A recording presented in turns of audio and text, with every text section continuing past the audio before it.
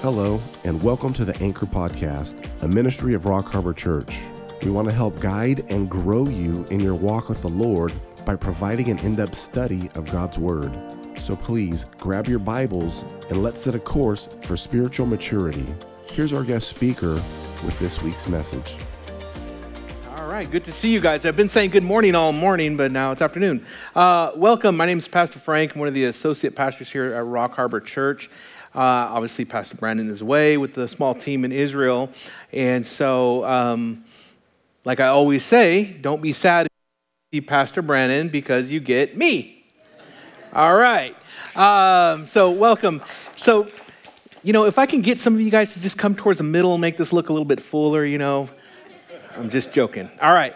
Anyways, welcome. And like I said, we're glad to have you. One of the things that I wanted to touch on really quick was I wanted to comment on the video that Pastor Brandon had sent last night to get put together. This thing that we're doing in Israel is a huge deal. And so I just want to express that to you, that God is opening the doors in Israel, opening amazingly. There's areas that they're going, there's people that they're ministering to that not everybody would get access to. So it's a God thing. God is opening doors over there for us, allowing us to minister. So it's a huge deal. And so I just wanted to express that to you guys. I said it like 3 times the last service, huge deal. So it's just something that not everybody gets an opportunity to experience. And I think through the faithfulness of Pastor Brandon and Rock Harbor and all of everybody who gave in our online ministry has enabled us to go ahead and have the privilege to minister to folks over there in Israel. Like I said, to be able to be on the ground in there and to be trusted in that way, to go and meet with the troops and stuff, that's not something that's given over lightly to some people. So it's very much a privilege to be over there and ministering that way, to have a team operating that area. So, with that being said, we're very thankful. It's a blessing to be able to be a part of that. It's a blessing to be a part of this ministry here. So, with that being said, let's get into our message today. Today's message, I've titled it, Maintaining Hope in Perilous Times. Okay, and we're going to be studying from the book of Habakkuk, and we're going to be looking at chapter 1, verses 1 through 17. And so some of you guys might be familiar with the book of Habakkuk. It's in the back of Habakkuk hangs out with his friends, the minor prophets back there, okay? And so they're called minor prophets, but that's not any indication on the importance of their message. Their message was just as important as any other prophet, okay? So as I was praying to prepare this message today, I was asking the Lord, Lord, where should we go? Where should we dig into? What kind of things should I present to the congregation? And this came to me, and I was thinking, okay, Lord, but this is not a very upbeat, Christmassy type of message that I'm about to deliver. But obviously, that's not what I'm called to do. I'm called to give you guys the truth, right? And so the book of Habakkuk, that's what we're going to be studying from. I wanted to give you guys some background on Habakkuk. Okay, so the name Habakkuk actually means to embrace, all right? Or it's also thought to be as the full embrace, okay? And it was written prior to Babylon achieving the empire status around year 640 BC, okay? Habakkuk was the last to preach in Judah before the Babylonian captivity and was a prophet that lived during the 12th or 13th year of the reign of King Josiah, okay? So that's the background. I want to talk about King Josiah for a minute. That way it'll give us an understanding on what's going on in the land at this time during Habakkuk as his encounter with God. So another thing about Habakkuk is that, as you see, it's a dialogue between Habakkuk and God, and you'll see that through the theme of the book, all right? They go back and forth. So it's a dialogue, okay? But I want to give you a background on what's going on during this time. All right, so let's look at King Josiah for a minute, okay? For a few minutes, actually. So if you want to jot this down, this comes from 2 Kings chapter 22, and it's 22 all the way to the end. It's the full chapter. He'll talk about King Josiah. I didn't bring that whole chapter to you guys because we just don't have time, right? So I've summarized it for us here. So Josiah became king at 8 years old. Later during his reign, he learned Judah was not following the book of the law. And after the king Josiah had heard the book of the law himself, he became deeply disturbed and tore his garments. Basically, he was being convicted by the word. King Josiah sent a priest to a prophetess named Huldah. She prophesied to the priest that the Lord would bring calamity because they have forsaken the Lord and burned incense to other idols. So they give us an idea of what's going on here, right? Judah was getting way off track.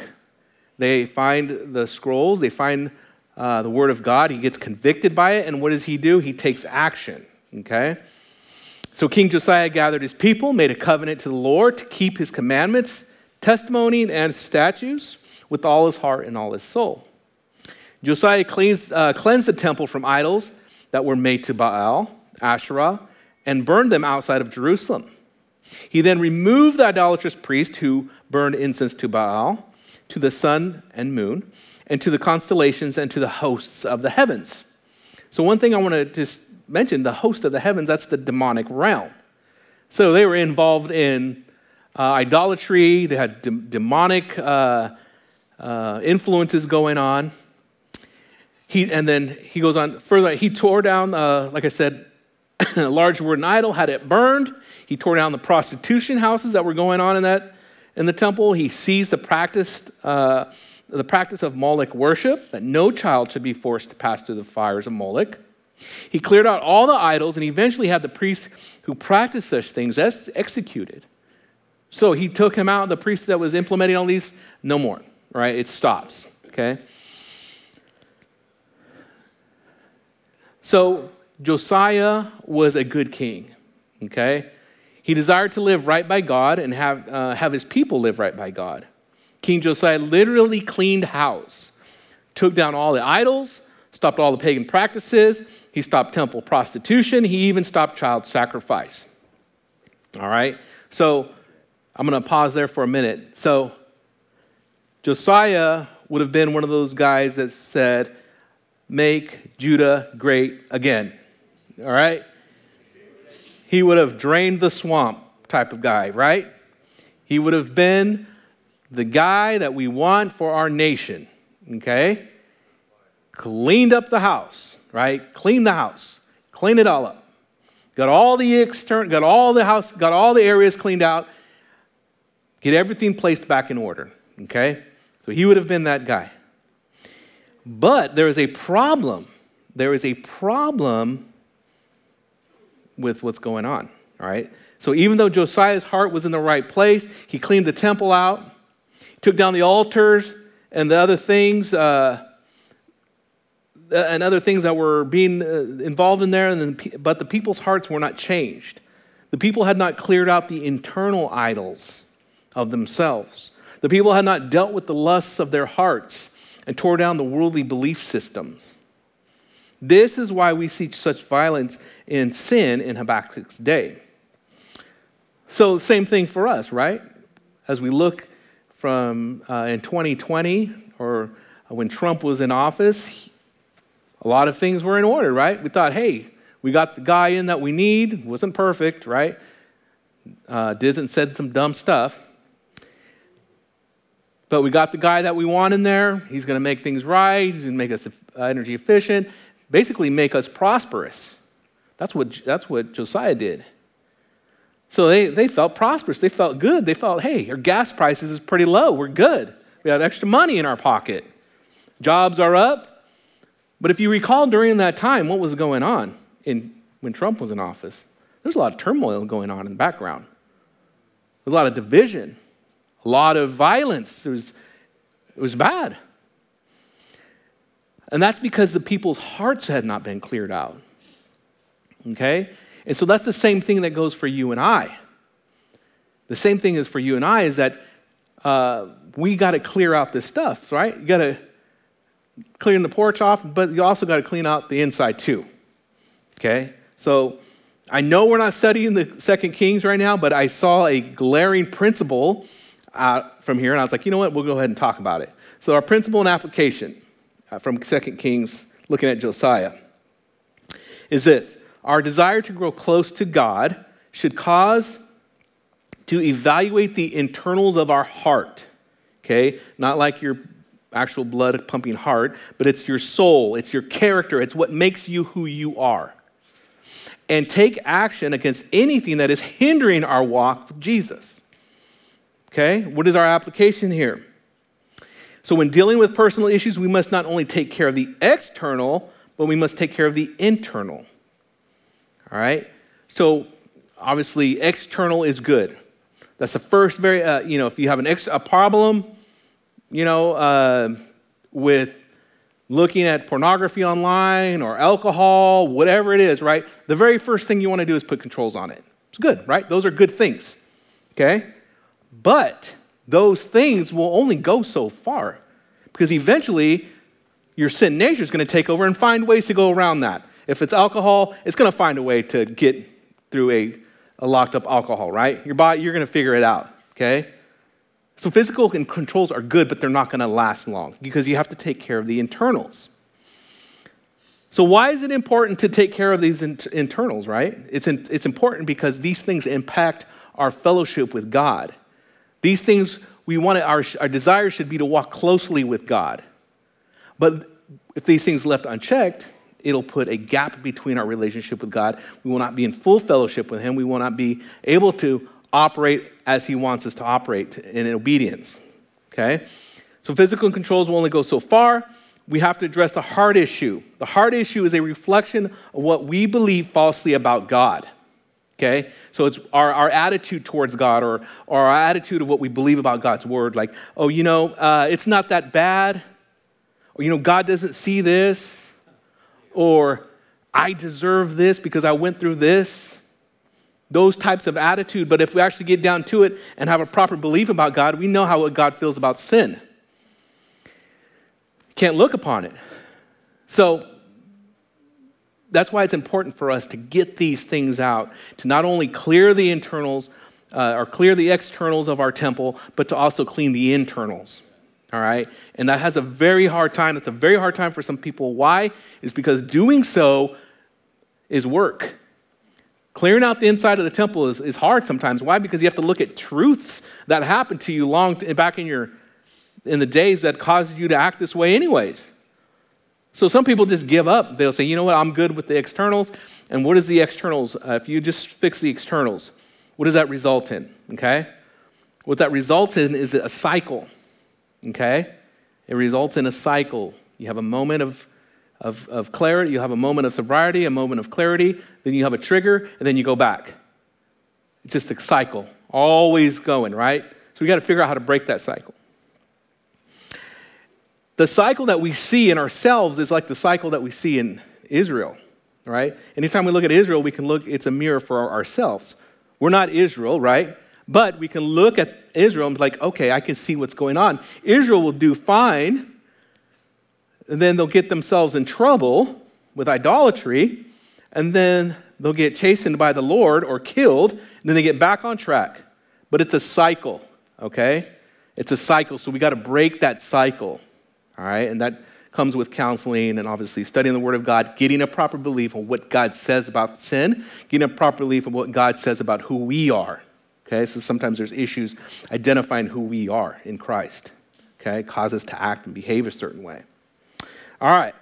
So like I said, I wanted to touch on that just for a really brief moment. So now we're going to get on into Habakkuk chapter 1, verse 1. So if you got your Bibles, go ahead and go there. All right. This very long verse here. It says, the burden which the prophet Habakkuk saw. Okay? So I highlighted the burden there because I wanted to just talk about that really briefly. All right? So the burden is masah in Hebrew. The word burden is a Hebrew word for oracle or heavy message. Habakkuk is about to present an oracle that is a heavy message relating to his own nation. His official position, as stated there, is the prophet Habakkuk. He's a prophet of God. As we know, the mark of a prophet is anyone who has received a direct revelation from God and what he saw. The heavy message was a prophetic message. Like I'm saying, it's a heavy message he's about to tell his people. And I think that's what at times a preacher or a pastor has the heavy task at presenting a heavy message, okay? Like I said, it's not a good Christmassy feeling, but I'm sure there's churches in Bakersfield that are preaching that this morning, right? But that's not what I'm called to do. I'm called to give you the word and give you the truth, okay? So let's check this out. Verse 2 through 4. And it goes like this. O Lord God, O Lord, how long shall I cry and you will not hear? Even I cry out to you violence, and you will not save. Why do you show me iniquity and cause me to see trouble? For the plundering and violence are before me. There is strife and contention arises. Therefore the law is powerless, and justice never goes forth. For the wicked surround the righteous, therefore perverse judgment proceeds. So he just said that to the Lord, right? Right, because it says right there, that's in the scripture. He did say that. Okay. One of the things I wanted to, before we look at this a little bit closer, I highlighted the word violence. And I wanted to share that with you. The actual word violence in Hebrew actually is Hamas. Yeah, look at the definition of Hamas. The word Hamas is Hebrew for violence, wrongdoing, cruelty, injustice. Interesting, right? Israel understands the word, but I don't know if Hamas, I think it's an acronym for whatever their organization is, but I don't know if they know this or not. So I thought that was really interesting. I wanted to share that with you. Okay, let's get back. So he's looking, Habakkuk is seeing these things. He's seeing these things before him. He's seen iniquity. He's seen violence. He's seen he's saying that the law is powerless, that justice never goes forth. Nothing ever happens. As a matter of fact, the wicked, they surround the righteous people. Let's look at Habakkuk's attitude really quick. Habakkuk's attitude towards God is this. Lord, are you slacking? I feel like it. Lord, are you not listening? Lord, why must I see this? Lord, where is your justice? And Lord, does it pay to be righteous? Because it doesn't seem so. Just like Habakkuk, we might feel the same way sometimes. Especially when we look around us, we look in our community, we look at what's going on in the world. With Israel, we look at what's going on in our nation, our city, our community, our family, our workplace. We see these things. I wanted to point out a few things to you. And this could be when we feel like Habakkuk at times. This could be us. Lord, are you slacking? Because 6 million babies were killed by the abortion pill. The abortion pill is a 2-pill thing, pharmaceutical. It's mifepristone, which blocks progesterone, a hormone essential for a healthy pregnancy, given at the first abortion pill. This drug cuts off blood supply and nutrients to developing embryo. That's the first pill. The second pill is this. It's taken to cause the uterus to expel the embryo in short, it induces early labor. An estimated 5.9 million women have used the abortion pill in the U.S. for a termination of pregnancy. We might ask ourselves, Lord, are you slacking? Because under the umbrella of a woman's right to choose, an unborn life is brutally ended in what's supposed to be the safest place for a child in the womb. Under the veil of the flesh and fluid, the baby in the womb is deprived of blood that's essential to the child's ability to thrive in the womb. The child is essentially cut off from blood flow and nutrients, starving the child to death. After the child's life is tortuously ended in the womb, it's now forcefully expelled from the body through induced labor. This lifeless, innocent body is now disposed, tossed away, resulting from the death sentence for simply existing. No crime was committed here. Their only crime was that they existed.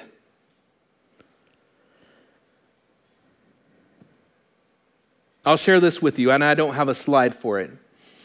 But before I came in full-time ministry, I worked for the California Department of Corrections and Rehabilitation. And one of the policies there is the use of deadly force policy. It's CCR 3268, and it's basically that California respects the sanctity of life. And I understand that. I can be on board with that. I agree with that policy. That's good, right? Because I feel the same way about the sanctity of human life, right? Precious. Life is precious. But in that same vein or same area, not even very far, our government is passing laws to kill innocent babies. On one hand, you have an inmate, a criminal who's been tried, convicted, sent to prison. He's got more rights than you're looking at a child whose only crime is simply just existing. How is that fair? Very frustrating. That was one of the things that I had a hard time dealing with. Sometimes we might feel like, again, Lord, are you not listening? I found this on Cosmopolitan's Instagram page, and it says, Cosmo promotes satanic abortion ritual.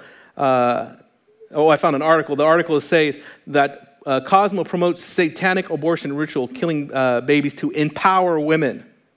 On its Instagram page, Cosmo is promoting a satanic abortion ritual to empower women getting abortions. Apparently, killing babies somehow makes women's life better and makes them more powerful. Cosmo celebrates satanic abortion ceremonies and touts how they are customizable for women and give advice on how the best way to take the abortion pill that starves the unborn child to death.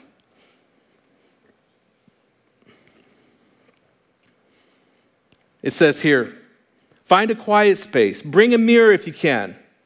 Just before taking the medication, gaze at your reflection and focus on your personhood. Home in on your intent, your responsibility to you, is what Cosmo says. And that the narcissism that is the focus of the satanic abortion ritual, a worship of self. Ignore the baby who is killed in abortion and focused on only your wants and your desires. It's a complete and total worship of selfishness over selflessness, which is not surprising given the fact that Satanism is the opposite of Christianity, where Jesus selflessly died for the sins of the world. It's a total 180. As you see, the cross there is upside down. That's no accident. This is the instructions by Cosmo and the TST. Take a few deep, relaxing breaths when you're ready. Read the following tenets aloud. One's body is inviolable, subject to one's own will be done. Owns a will alone. Take the medication and immediately afterward recite beliefs. Beliefs should conform to one's best scientific understanding of the world. One should take care never to distort scientific facts to fit one's beliefs. Later, once the procedure is complete, return to your reflection. Focus again on your personhood, your power in making this decision. Complete the ritual by reciting a personal affirmation. By my body, by my blood, by my will, it's done. That's disgusting. Totally anti-Christ. Mirror or mantras is not TST's point, is that your abortion should focus on your autonomy in making this decision. Patience can include as many loved ones as they like, or light candles, or even dress up. Whatever makes them feel empowered. Lord, are you not listening? Are you not seeing what's going on? The other question we might ask the Lord, Lord, why must I see this? Why do I got to see this stuff going on in the world? On October 7th, the atrocities committed by terrorists, because that's what they are, against Israeli civilians were witnessed worldwide. Civilians, they weren't combatants. They weren't soldiers. They weren't reservists. They were children, grandparents, elderly, parents, living their normal life. And the only offense is being Jewish. Sound familiar? Imagine being gunned down for just simply existing. Just like I shared with you, imagine being killed in what is supposed to be in the safest place for a child in the mother's womb for simply existing. I pulled this last night. I wanted to show you guys. And it's the same question, Lord, why must we see this? Child hostages were beaten and branded with boiling hot metal pipe. Children. How is this so? They're not prisoners of war. They're not combatants. They're kids. The testimony of Thai foreign worker who was released from Hamas captivity said this: I was with Israelis and there were Hamas guards all the time. The Jews who were with me were treated more harshly. Sometimes they were beaten with electrical cables. Horrible. They were treated more harshly for just being a Jew. One of these things I wanted to point out to you. Planned Parenthood and Hamas have the same values. Both organizations have no problem decapitating babies. At all.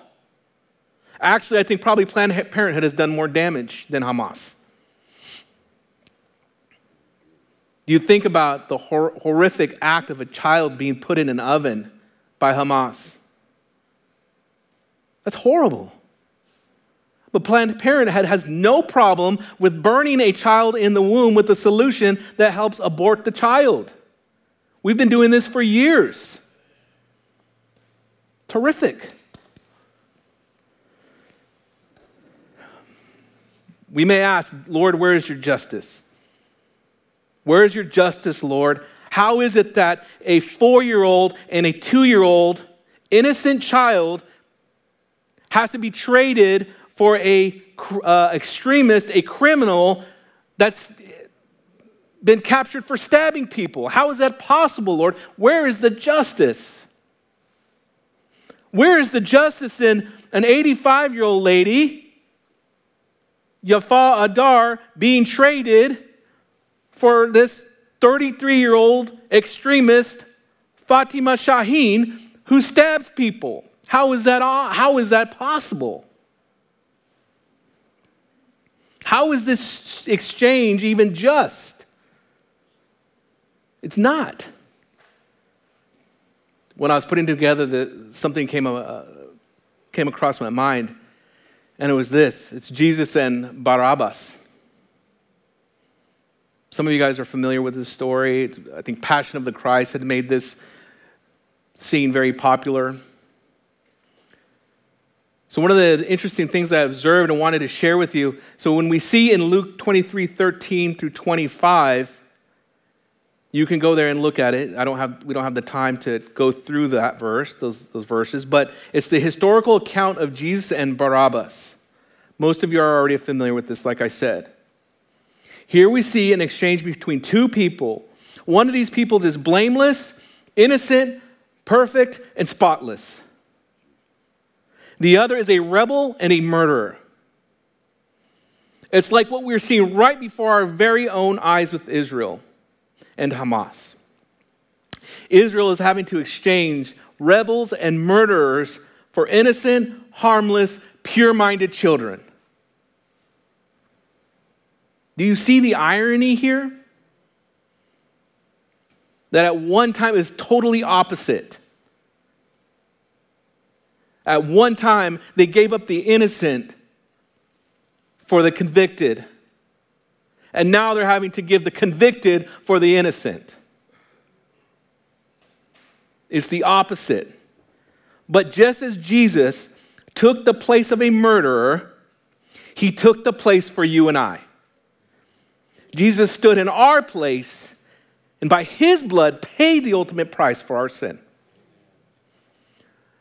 I just thought that was interesting when I was putting this together. I was like, man, that's right there.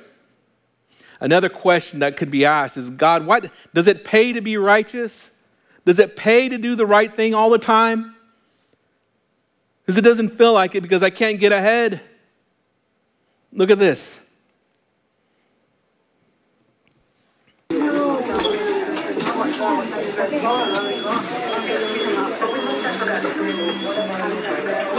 to the front of the store, please. Linda, to the front of the store, please. Welcome to the holiday. That's right here in Bakersfield. TJ Maxx, I found that yesterday. We have a group of hardworking people that go to work, are diligent with their money, trying to save up for Christmas gifts, and then you got these guys. Right? Does it pay?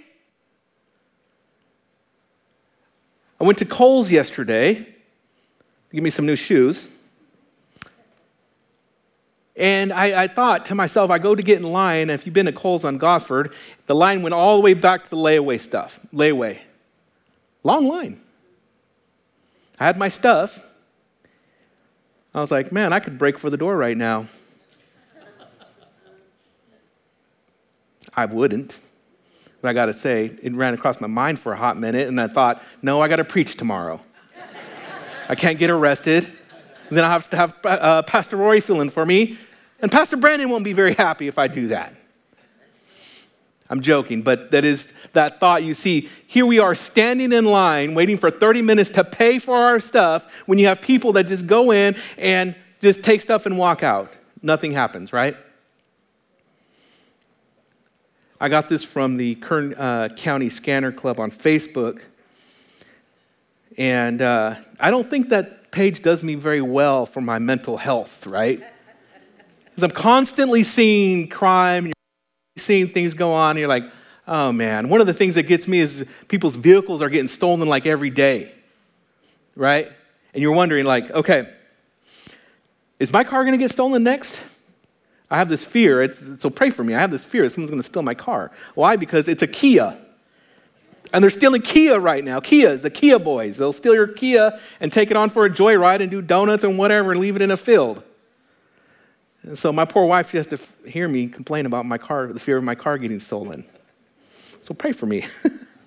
So anyways, the Kern County Scanner, that's where I got that from. That was actually a TJ Maxx. I don't know which one. Probably I can guess by the Valley Plaza. But that's where that's at. And we ask ourselves, is it pay to be righteous? Does it pay to do the right thing? Let's look at injustice on a personal level.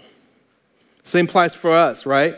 We may see people in our lives getting away with stuff. Maybe it's a family member that's always misbehaving and nothing happens to them. Maybe at a point where they even get enabled and everybody gathers around that person and coddles them. Poor so-and-so, he's so this. And you're like, he's misbehaving. He's into that because of his own decisions. Oh, you're so mean. How could you be so unloving, Pastor Frank? Well, I'm sorry, I don't want to partake in that. We see fellow coworkers, right, getting away with being lazy. They always seem to know how to work the system, right? Like I said, I worked for the CDCR, and I've had some great coworkers. I've had some great supervisors. But there is a batch of lazy folks. And they know exactly how to work the system, right? So We can look at maybe even a business owner. They cheat in their business and nothing seems to happen to them. They always seem to be a little bit more prosperous than somebody who's doing the right thing, right? You see them and you're like, man, I'm trying to do the right thing over here. And this guy, he's a lie, cheat, and steal. And look at him. So we see that injustice, we might question. But don't worry. There's a response to all this. All right? And here's God's attitude. I put God's attitude, but you can put God's words, God's truth, God's however you want to put it. But it's his attitude towards all of this. And this is 2 Peter 3:9. It said, the Lord is not slack concerning his promise, as some count slackness, but it is long-suffering toward us, not willing that anyone should perish, but that all should come to repentance. So what he's talking about is this: God is not slack. He's waiting for people to change their mind about their sin and to get right. How many times, I don't know if anybody in here struggles with road rage or whatever, and you get cut off and you're like, I want that person, I want him to get arrested right now. Where's the police at? Let me call 911. This guy cut me off. You want that justice right now, right? Or maybe somebody that's done something wrong to you and you want justice for them. I want justice, Lord. I want it right now. You got to think, okay. If that's the justice you want, when the tables turn, you better be willing to accept that. And once you think about that, hold on, Lord. I'm working on some things. I need some time. Yeah. Right? How convenient that we want justice, but when it comes to us, we want a little bit of slack here, Lord. I got this right here. This bottom is a quote, actually. It says, God's judgment is like a millstone that grinds slow and fine. I got that from Adrian Rogers. He's the Prince of Preaching, if you guys don't know who he is. Excellent preacher, excellent exegeter. He's with the Lord now. But that's just so perfect that, yes, God's judgment is slow like a millstone, but it grinds fine. Meaning you have time to get out of the way, but if you don't get out of the way, you're going to get ground down really fine. So you have time, right? Let's look at this one. God, are you listening? Do you hear the cries of people? And there's his response here in Psalm 34:17. He says, the righteous cry out, and the Lord hears and delivers them out of their troubles. God hears our cries, and he's listening. There's people I've talked to, and they're going through some tough times. I'm like, man, you got to cry out to the Lord. Or you hear people on the other end, they go through such a tough time, and they say, yeah, I just cried out to the Lord. I said, God heard your cry, and that's their testimony. So he hears our cries. What about this one? God, why must I see this? Why must I see this injustice? Why must I see this, Lord? Here's his response. Psalm 33:13-14 says, the Lord looks from heaven. He sees all sons of men. From the place of his dwelling, he looks on all the inhabitants of the earth. He sees everything. We know this. He sees all things. And for this reason, he reveals the sin of mankind to us. So none of us can think we're perfect, because sin has been revealed to us. The sin being revealed to us helps us understand that, hey, I need to humble myself because I need a Savior. Quick story, 2003-04, I was deployed to Iraq, and I was in an area we had local Iraqi nationals that would come on base and work with us, okay? Trusted maybe a couple of them. The other ones, they were just pacing off our airfield, we wouldn't trust them, right? But they would come and they would tell me, Frank, you need to see this. They would have a DVD in their hand there. You need to see this. Like, what is that? He's like, they put this on our doorstep to everyone who they think is working with the U.S. What is it? And they're like, indicate it was cutting the head off, a beheading. Like, man, I don't want to watch that. I'm good. No, they were emphatic. You have to see this. All right. I'm telling you, I don't subscribe to personally stuff like that, but I was like, okay. But it was something in them that they wanted me to see what they were experiencing. And I think that's the same thing that God does for us. Yes, we don't go subscribe to morbid and things and stuff like that, but when they're in front of you, he wants you to see them. And we're having to see them because he sees them. What about our other thought? That God, where is the justice? Where is the justice at? So we look at Romans 12:19. It says, "Beloved, do not avenge yourselves, but rather give a place to wrath. For it is written, vengeance is mine, I will repay, says the Lord." Because we possess a sin nature, we do not have the right to avenge ourselves. If you think of taking a vengeance in your own hands, you need to sit down. And that goes for me too. Because if I get any attitude that I think I'm going to take vengeance or take something into my own hand, Frank, you need to sit down and take a step back. Oh, okay, I get it, Lord, I get it. Vengeance is not mine, it's yours. You will deal with it. Okay. What about this one? God, does it pay to be righteous anymore? Does it pay to do the right thing? Proverbs 11:31, if the righteous will be recompensed on the earth, how much more the ungodly and the sinner? What is this idea here? Is that if God must judge the righteous, if God is going to judge you and I by our actions and our obedience to him at the Bema seat, how much more with those who are committed to sin and doing evil will be judged? At a higher degree. If they're unbelief, they're going to be judged at the great white throne judgment. So that's what we have to understand. Like, okay, Lord, I get it. I get it. I have to wait.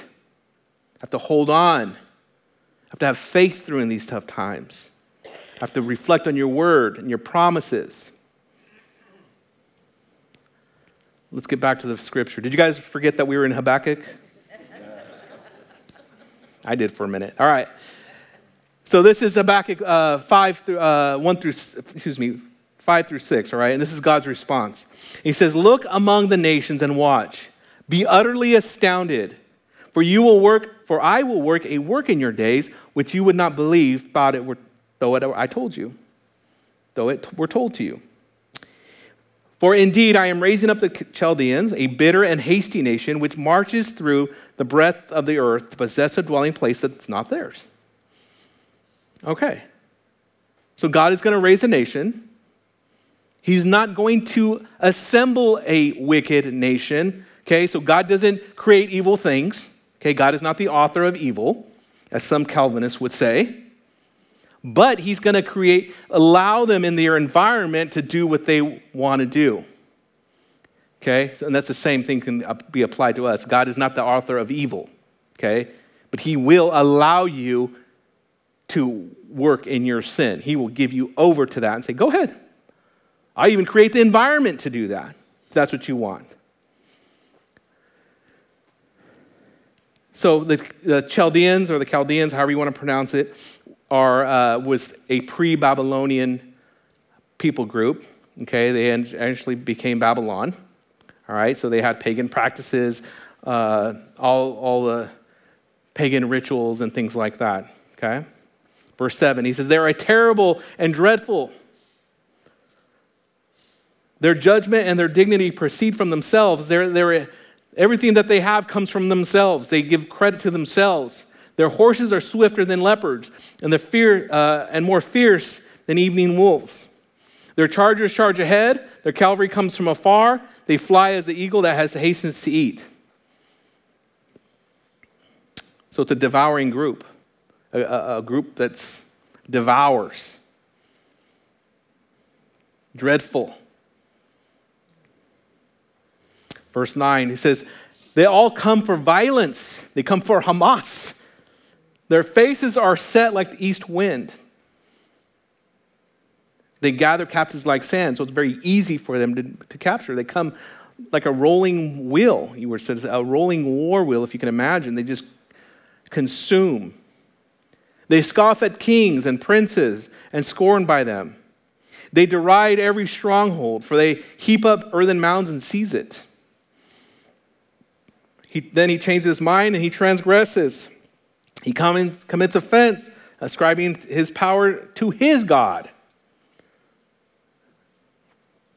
So they don't give power, they don't give glory to God like we do. They say, oh, that's myself. How many people have heard that? That didn't come from God, that came from me. Self-righteous people, right? Happens. Okay, let's look at Habakkuk's response, okay? So initially we had Habakkuk, his plea, his cry, his accusations he made toward the Lord. Now God responded and says, hey, look, I'm going to raise a nation and they're going to judge you. Gets his attention, right? Because he describes him in such a graphic way at that time. Like, man, this is a consuming army, a consuming nation. They're violent. And this is his response. And it's a good one, right? He says, are you not from everlasting, O Lord, my God, my Holy One? He's asking God this question. God knows, right? Habakkuk knows. He said, we shall not die. O Lord, you have appointed them for judgment. O rock, you have marked them for correction. Are you pure? You are of purer eyes than to behold evil. You cannot look upon wickedness. Why do you look on those who deal treacherously and hold your tongue when the wicked devours a more person more righteous than he? Oh my goodness. Did he just say that to God? Yes, he did. Sometimes that doesn't go well for people. Obviously, Habakkuk has some grace here. Let's touch on one thing. A couple things. The we shall not die comment. Okay? We shall not die. So even Habakkuk, he understands, he's questioning God, but he understands the promises made by God. Habakkuk has expressed his faith in a covenant between God and his chosen people. And he's holding fast to that promise. And God, I know you're telling me all this stuff is coming, but I'm going to hold fast to the promise that I know that you will not wipe us out. We're going to take some losses, but I know you won't wipe us out. Many have attempted to wipe the Jews off the face of the earth, but it's not happening. Why? Because God says so, that it's not happening. Here's any other idea that Habakkuk is struggling with. They are far worse. They're a far worse nation. Habakkuk is struggling to grip the idea that God will use the Chaldeans to judge them. In the same sense that God is going to use a far less righteous nation, a godless nation, to discipline Judah. And the reality is, yes, he's going to do it. And in our own personal lives, we might think, well, I'm not that bad. I'm not like such and such over here. At least I don't do the things he does.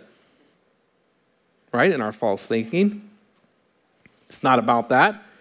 But sometimes even we're being judged on a national level. Look at this. Just as Habakkuk witnessed the ungodly judging the righteous people, so are we. You and I, we're now being judged on a national level. President Joe Biden and his administration are judging the righteous people, which the Christians or conservatives, however you want to look at it, we're being judged. We're being judged for being righteous, for doing the right thing. I mean, you can go through a scope of things that this guy's done. It's like, how does that help the person that's trying to do the right thing? And by I say righteous, someone trying to live right or do the right thing or has right values. You get judged by that. You look at a national level, you look at things like, I didn't put a slide together for this, but if you look at what's going on in the southern border, there's droves of people coming. There's a problem down there. People crossing over wire, and then you have army or National Guard, I don't know who it is, being ordered to raise the wire or lower the wire so they can come over. How is that fair to somebody that wants to come over and do it the right way? Why should they take the time and money and energy to do it right? Just come down through the border, it's faster. Right? You look at the thing, the stuff that's coming out on the, I'll say J6, because we're on YouTube and I don't want to get banned. That's Pastor Brandon's job. But the whole thing in J6 is coming out, the whole truth is coming out on that. Where's the righteousness? Where's the judgment on that? Where's the judgment and the righteousness that, hey, there's ballots that were found being harvested? Where's the justice on that? Are we going to go and correct the elections? Get this guy out of here? No, that ain't happening. Let's look on this on a personal level, being judged on a personal level. And you guys can relate because some of you have the world's worst boss. How many of you had a horrible boss, a useless boss, a boss who doesn't know their job, and yet somehow they're put in place of authority over you? They get in there with the good old boy or good old gal system. They don't know anything, but they're still your boss. Right? Like I've said, I worked in CDCR. I've had some very good bosses. I've also had some lousy ones where I'm thinking, this guy doesn't know what he's doing. I have to do his job now. But yet, somehow he's put in place. And you know, I think I get crafty, right? I'm like, Lord, why do I have to listen to this guy? But then the reality is like, you chose that job. Oh, yeah, you're right, Lord. Thank you. So what do? Just keep working unto the Lord, right? Work unto the Lord. So it's tough. I get it. You guys might experience this. All right, let's get back to the scripture.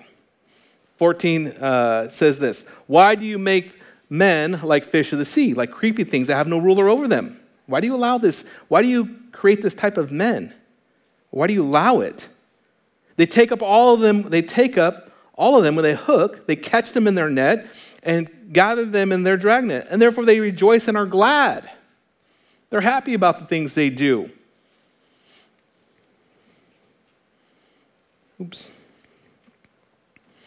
Verse 16, he says, therefore, they sacrifice to their net, burn incense to their dragnet, because by them their share is sumptuous and their food plentiful. They get food. They're prosperous. They're unrighteous, but they get all these things. Shall they therefore empty their net and continue to slay nations without pity? So what we're seeing here is Habakkuk is catching on what's going on, right? He's starting to accept, okay, I see what you're doing, Lord, but I have one more question. Shall they continue to slay? Meaning this, he's understanding the near future judgment, and he starts to think about the long term. And Habakkuk asks God, if the king of Babylon, will he be allowed to continue to slay the nations? And still the question remains, how could God allow a godless nation to punish a less sinful nation?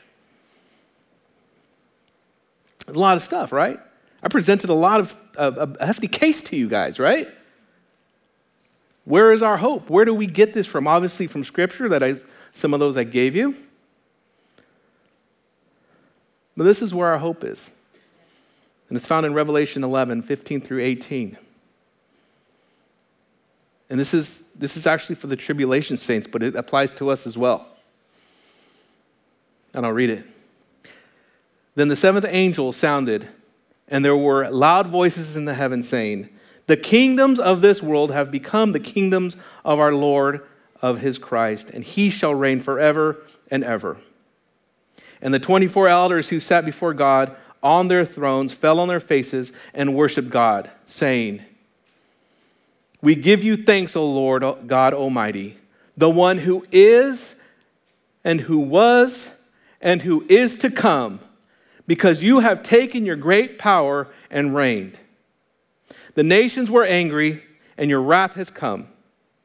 and the time of the dead, that they should be judged, and that you should reward your servants, the prophets and the saints, and those who fear your name, small and great, and should destroy those who destroy the earth. This is the announcing of the kingdom of God. And this is the moment that we're looking for. The moment where God reigns and puts everything back in order. He makes all the wrongs right. He puts all justices in order. Everything that you and I lost, we get back. Those are the promises that we have. Well, what about those people that commit themselves to evil and commit themselves to sin? It says right there, and should destroy those who destroy the earth. And that's what John is talking about. Not destroy the earth, like pollute the earth or dump barrels of oil into the earth. He's talking about their behavior, about their wicked ways. They destroy the earth with their behavior by causing war, causing strife, causing destruction. That's what he's talking about. So that is our hope there. Our hope is in him. And that one day, all these things that we've talked about will be made right. And this is the same faith that Habakkuk had. He knew that God was going to make things right. Amen? Amen. Let's pray. Heavenly Father, God, thank you for this day and your blessing, Lord. Thank you for all that you have done for us, Lord. And again, we're just so thankful for your word, thankful for your truth. I pray, Lord, that we would be able to turn to you, to turn to your word when we look around us and we just see vileness, we see wickedness, we see injustice, we see horrible things, Lord. That we would be able to turn to you and say, Lord, I understand vengeance is yours, Lord. I know, Lord, you are going to make it right. And we can hold on, we can have that faith. Lord God, I pray if there's anybody here that does not know you, Lord, as Lord and Savior, that does not believe and trust in you for salvation, Lord, I pray that they would trust in you, that you died, was buried, and rose again, Lord. And that whoever is trusting in you for salvation, Lord, that they would do so and have eternal life. And Lord God, we love you. We ask all these things in Jesus' name. Amen. Thanks for joining us for another lesson. We hope that this message is a blessing for you and helps you grow towards a more mature understanding of God's Word. For more information about our ministry, we invite you to check out our website at rockharborchurch.net. Until next time, remember, keep looking up, for our redemption draws near.